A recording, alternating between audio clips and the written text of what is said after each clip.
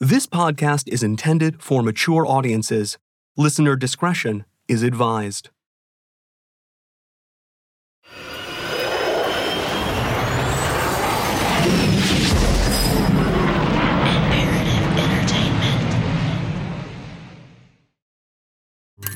Piccolo Picture.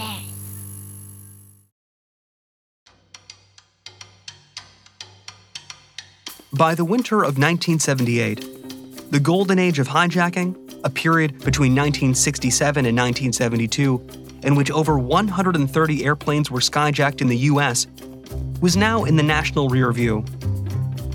Hijacking still happened, sure, but they were few and far between, thanks to some new security measures finally implemented at American airports. Months earlier, in the late spring of 1978, Martin McNally, Garrett Trapnell, and Kenny Johnson had tried, and failed, to break out of prison. Trapnell had convinced a mother of five, Barbara Oswald, to hijack a helicopter and land it inside the prison walls, a stunt that ended in her death. While Johnson pleaded guilty to the charges brought against him, Trapnell and McNally, despite the overwhelming evidence against them, were intent on fighting their charges. They would almost certainly be found guilty, and with this added conviction, their earliest parole date would be on the other side of 2050. They would undoubtedly spend the rest of their lives in prison with no hope of parole. The walls, it seemed, had finally closed in on them. But true to his reputation, Garrett the Fox Trapnell was never really cornered. He wouldn't go down without a fight. Well, I was at home and got a phone call from my boss. He said something was going on out at the Williamson County Airport. That's Joey Hellaney, who, if you can't already tell from his voice, was a general assignment reporter at WDDD Radio in Illinois at the time. I got myself together and jumped in the car and headed to the airport, which was only about a mile and a half from where I lived, so I got there pretty quickly. And I also had a police scanner in the car, so I was listening a little bit about what was going on, and, by the time I got there, was able to determine that, we apparently were in the midst of some sort of airline hijacking, and that's about all we knew right at the top. TWA Flight 541, carrying 83 passengers and a crew of 4, remained under FBI guard at Williamson County Airport in Illinois. The jet was hijacked during a scheduled stop today in St. Louis by a woman claiming to have 3 sticks of dynamite strapped to her body.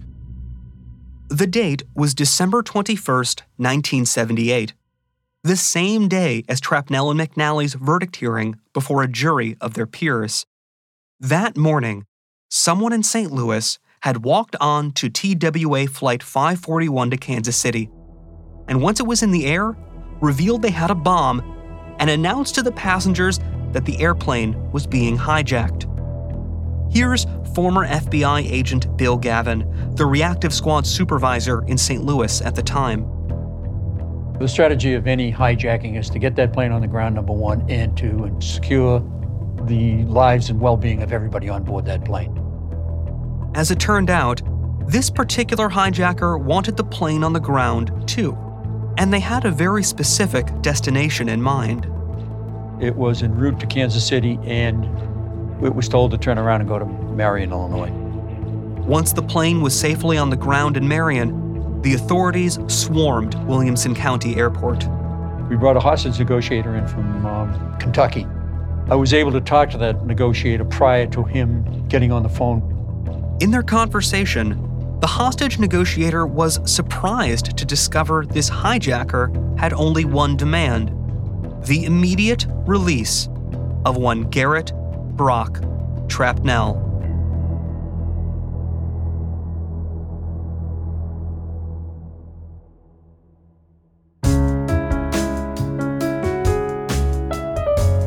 This is American Skyjacker, The Final Flight of Martin McNally. I'm your host, Danny Wicentowski. In our 8th episode, we examine the 4th and final hijacking in this crime saga.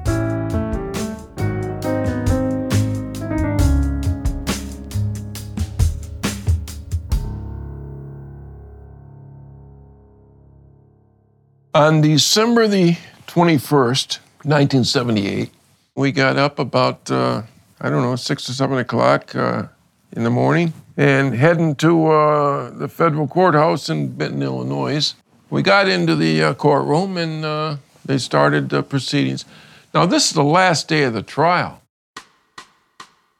Martin McNally and Garrett Trapnell were on trial for attempted escape, air piracy, and kidnapping. These were charges with which both men were well acquainted, as both were already convicted skyjackers. The men knew that if convicted on the new charges, which they almost certainly would be, they would receive life sentences on top of their existing life sentences, ensuring they would both die in prison. But Garrett Trapnell had other plans. What he did was to represent himself, and as such, he told the court that he needed to talk to his witnesses. And one of his main primary witnesses was going to be Robin Oswald.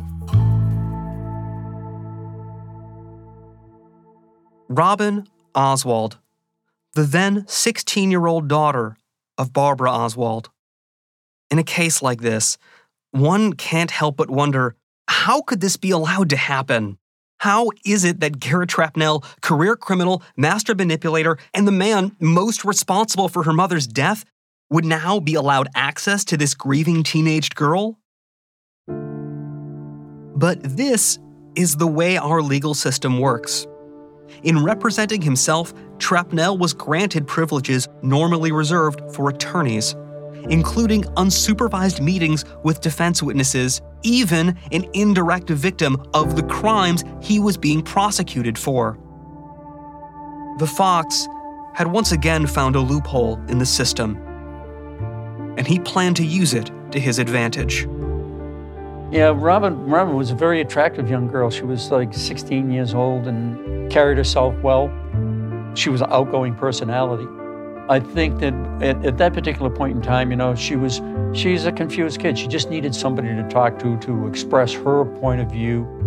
She just wanted a shoulder to lean on, really, more than anything else.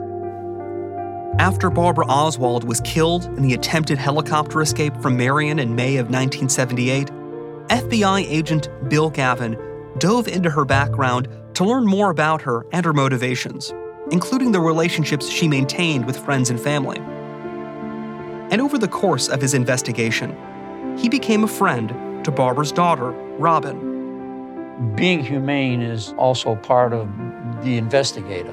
You have to remember the people that you're dealing with, other human beings, and what is the circumstance, or what are the circumstances under which you're dealing with them.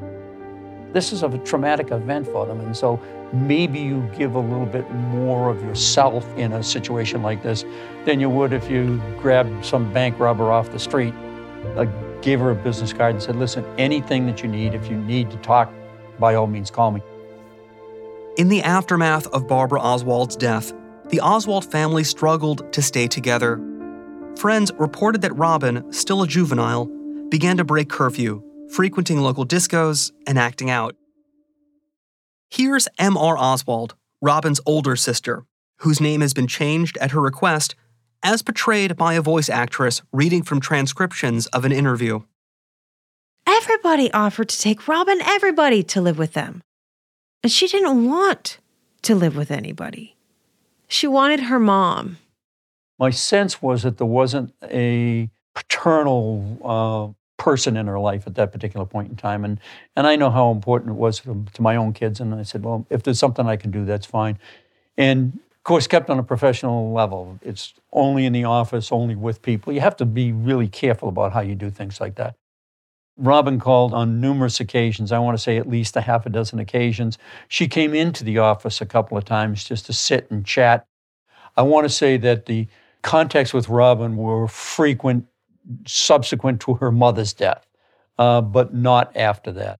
Bill didn't know it at the time, but his contact with Robin dropped off soon after she began meeting with Garrett Trapnell as one of the witnesses for his upcoming trial. Martin McNally remembers this period of time vividly. He was able to get approval to talk to Robin every day.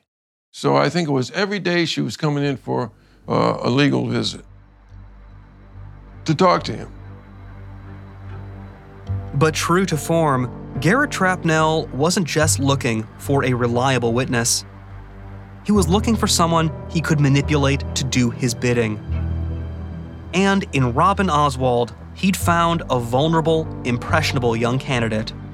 I do know during one of these visits that Trapnell asked Robin to show her breasts, pull up her shirt or something. When I heard that, I thought that was really, really rude. It wasn't natural. He shouldn't have done that to her. That's strictly humiliation and disrespect, but he did it. And I was mad about that.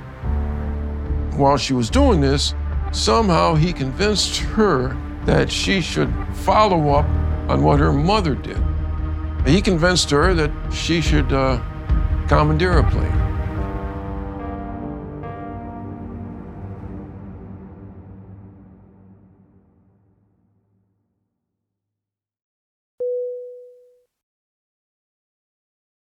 Afford Anything talks about how to avoid common pitfalls, how to refine your mental models, and how to think about how to think. Paula, while certainly you can mess up on $1 million a year, it is far less likely than it is on $30,000 a year. Right. I would meet wonderful people that were struggling with a budget that was super tight. It was 100% you need to make more money. Make smarter choices and build a better life. Afford Anything, wherever you listen.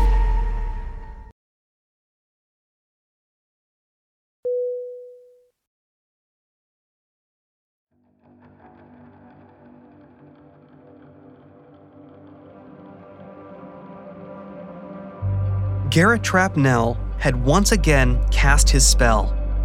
And over the course of their interactions, Robin Oswald went from witness to accomplice. Robin took up the mission her mother had started. This time, the plan was for Robin to hijack a plane instead of a helicopter and land it at an airport near the prison. She would pull this off by strapping a bomb to herself and threatening to detonate it unless her orders were carried out. This last development made Martin McNally, still affected by the death of Barbara Oswald, truly uncomfortable.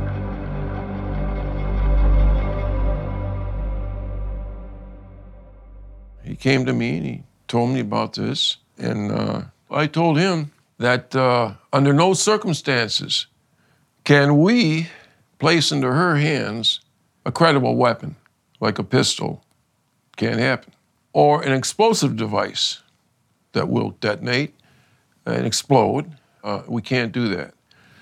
She's immature and doesn't have the mental capacity to understand what it is to make a demand, a ransom demand, something like this, to have a prisoner released and so forth. Because if it doesn't work and they don't make the release, and she would follow through and press the button.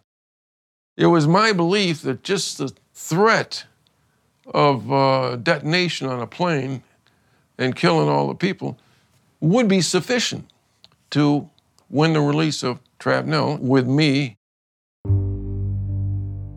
Yet, both men knew that any hijacking was still a dangerous prospect. Trapnell even had the bullet wounds to prove it. But for Trap, the allure of freedom was too much, especially when he could leave the most dangerous tasks to a naive, grief-spun teenager. In an interview years later, Trapnell would admit he felt sorry for Robin, that he felt responsible for her mother's death. But at the same time, he was quoted saying, "I wanted to get out of prison." So there they were, with their trial for the last escape attempt quickly approaching, and the plans for their next escape attempt now in the works.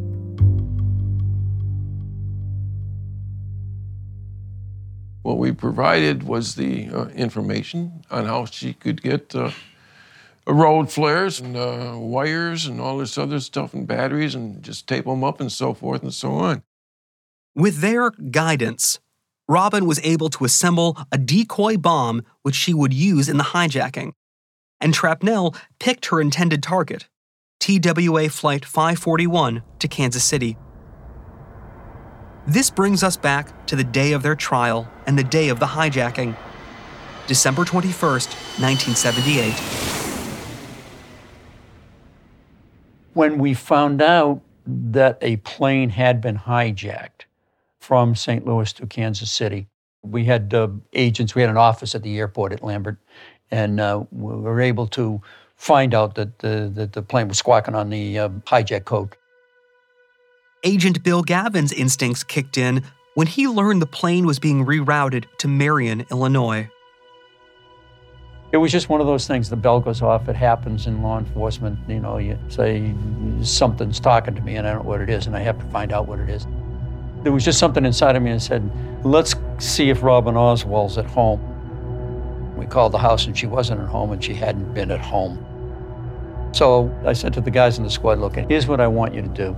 Go to the airport, look at the garage. We knew the description of her car and the license plate on her car. I want you to go to the airport garage, and I want you to go to the hotels all around the airport to see if we can find the car. The guys went out, and sure enough, they found her car at a hotel at Lambert. And that's when we got the description of a young girl with dynamite and a detonating device in the plane. She let a flight attendant know that she had a bomb strapped to her.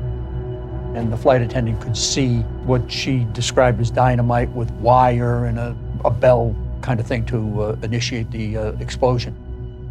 That's going to petrify anybody on board. It's going to make the flight attendant do exactly what they should be doing. Turning that plane around and going to the airport, landing it on the ground. The plane touched down at a small airport not far from the Marion Supermax Penitentiary. When I got to the airport boundary, I could see that our remote truck was already at the parking lot of the main terminal, so I knew my boss was there.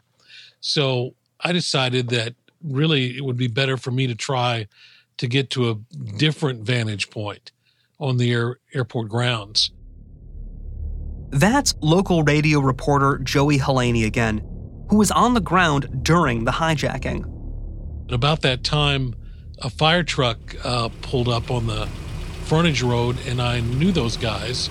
So I parked my car and jumped on the back of the fire truck and rode the fire truck over to where Airport Control Tower was. And that's where I ended up camping out for the next several hours, waiting to see what would happen. At some point in the day, we determined from talking to the police officers that were in the area where we were that the hijacker, who turned out to be Robin Oswald, was demanding the release of Garrett Trapnell.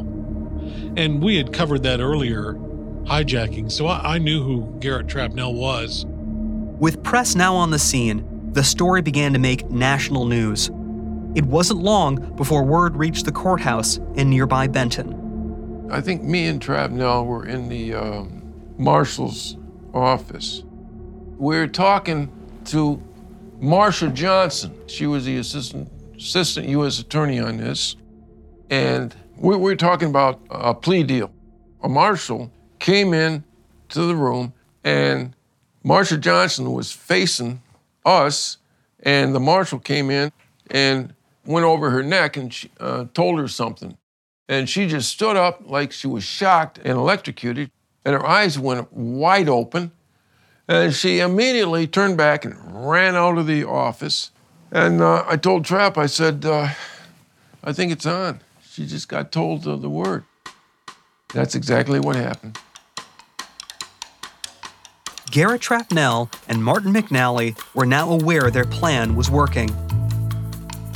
And once again, freedom seemed within reach. When we went back into court, one marshal asked another marshals, if one goes, who's going?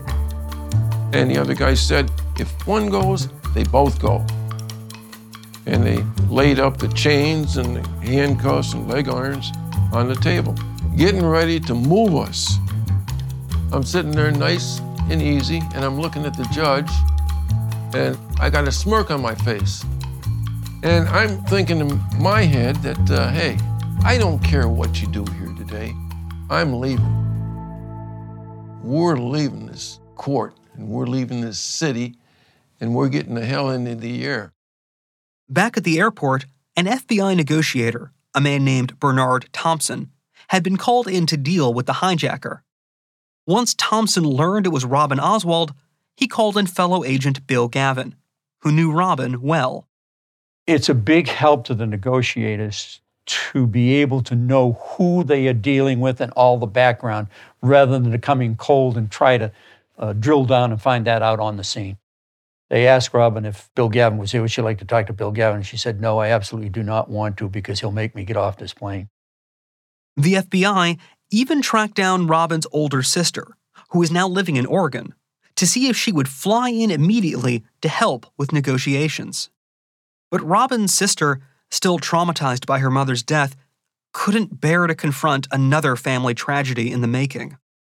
The FBI tracked me down to a girlfriend's house, and they called and they really tried to talk me into flying back and be part of the negotiations, because I'm the oldest, I'm the big sister, and I was just like, I can't do it. I'm done.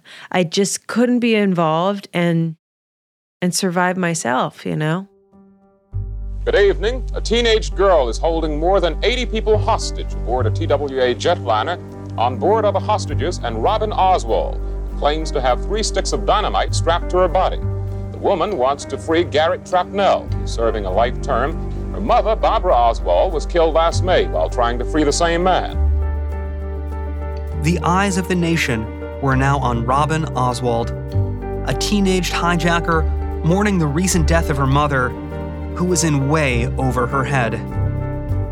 She never struck me as being a bad kid, you know, the bad seed who you just couldn't tolerate, you know. She struck me as being a decent person. But obviously, she went off the deep end on this one. Robin didn't know it at the time, but FBI snipers had already taken positions around the airport. And if they sensed negotiations were headed south, they'd shoot to kill.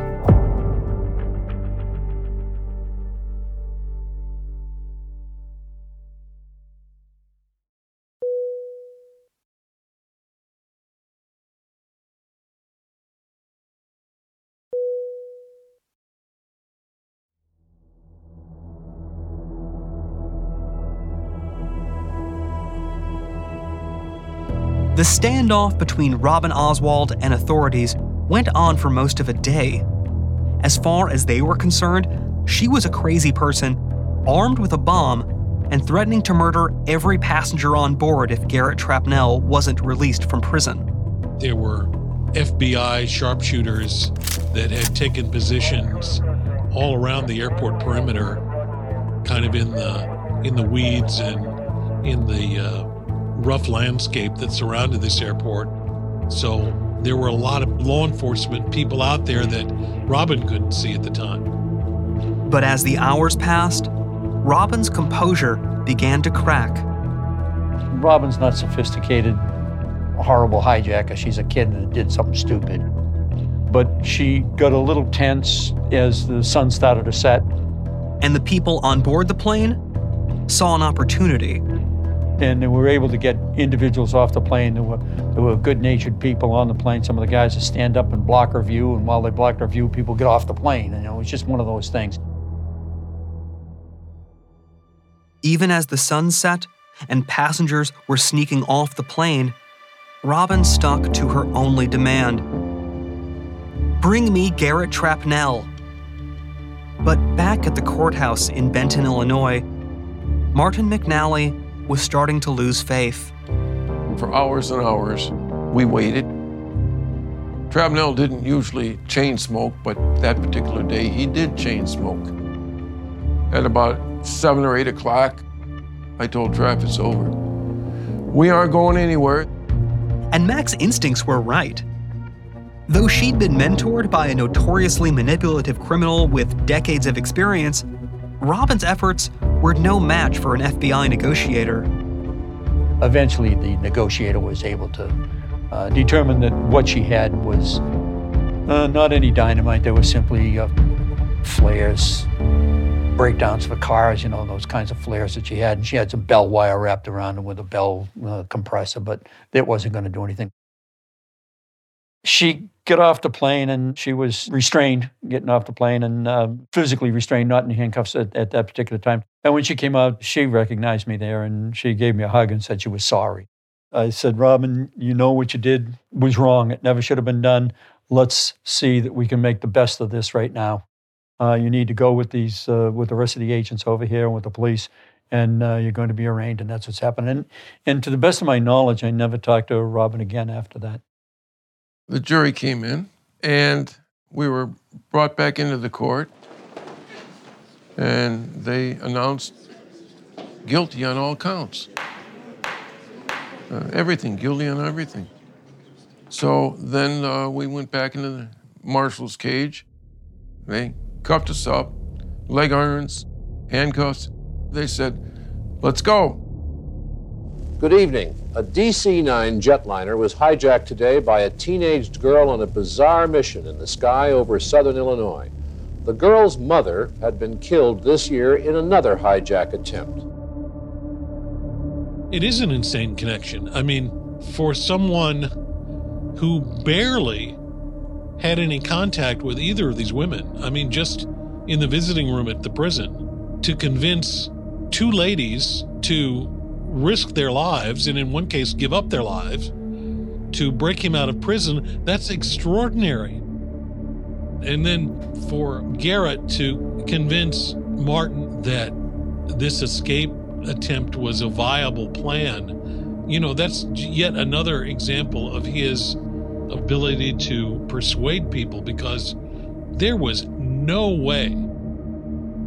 I mean, the influential power that Garrett Trapnell must have had over people, I still shake my head today at this guy. I mean, it's unbelievable. I don't know that I've ever heard of anybody quite like Garrett Trapnell.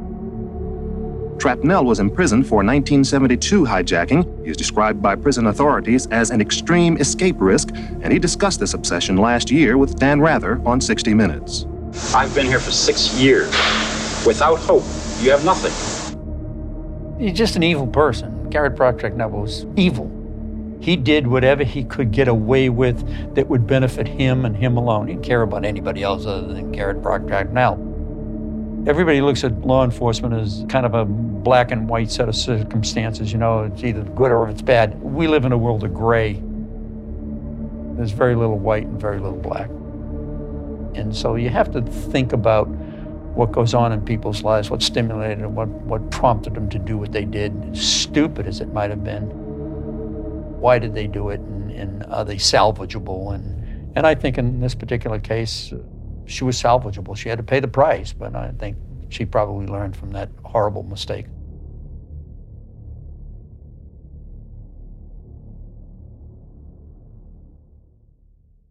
In the end, Robin Oswald was tried as a juvenile, but her life and the lives of her family members would never be the same.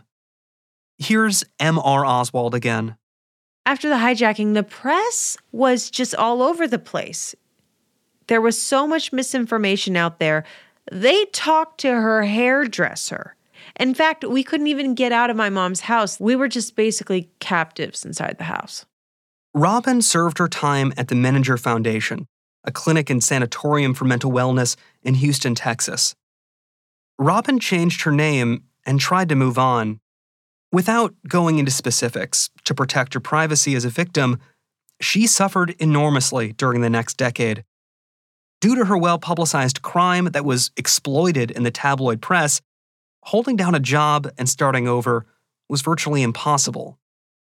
Her life, in essence, had been ruined.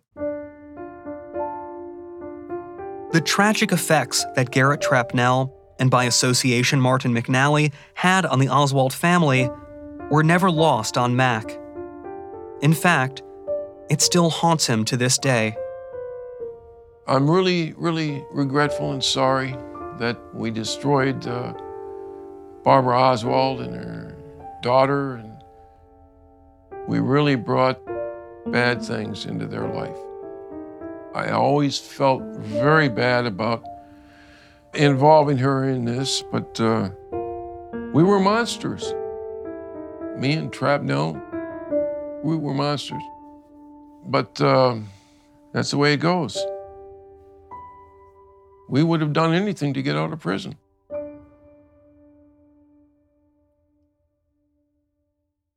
Okay, next question. As a result of the events of 1978, Martin McNally was given another life sentence for air piracy, 75 years for kidnapping, and 5 years each on charges of attempted escape and conspiracy. The years were added consecutively to his life sentence from 1972. And all told, McNally's release date was now set for the unimaginably distant year of 2082. Despite his best efforts, it seemed Martin McNally was destined to die in prison. Unless, of course, he had one more escape attempt left in him. That's next time on American Skyjacker. When I'm talking to this examiner, I'm explaining about myself, what I've done in prison and so forth. And I said, for the very first time since I've been in prison, 37 years, I can now say that, hey, it was me. I pulled the score in 1972. And I can assure you, Mr. Examiner, that I have no intentions of committing any crimes again.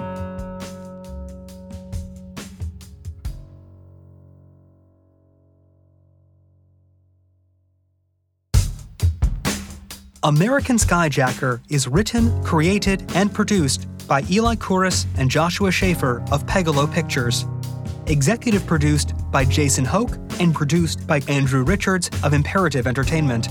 Hosted and co-produced by myself, Danny Wysentowski. Co-produced and sound edited by Nick Sinakis. Assistant edited by Max Drankpol. Associate produced by Devin Manzi. And archive produced by Chris Morcom.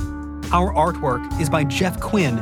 Music composition is by Michael Kramer with assistance from Adam Dibb of Tin Man Music. Sound mixing by Shindig Music and Sound based on the beach in Playa del Rey, California. Post recording by Clayton Studios in St. Louis, and additional sound mixing and voice recording by Christy Williams. Archive legal by Davis Wright Tremaine, and production legal by Sean Fawcett of Raymond Legal PC. American Skyjacker is a co-production between Imperative Entertainment and Pegalo Pictures. Follow us on Instagram at American Skyjacker or at Pegalo Pictures. And please rate and review the podcast on whatever platform you listen to. Thanks again for listening.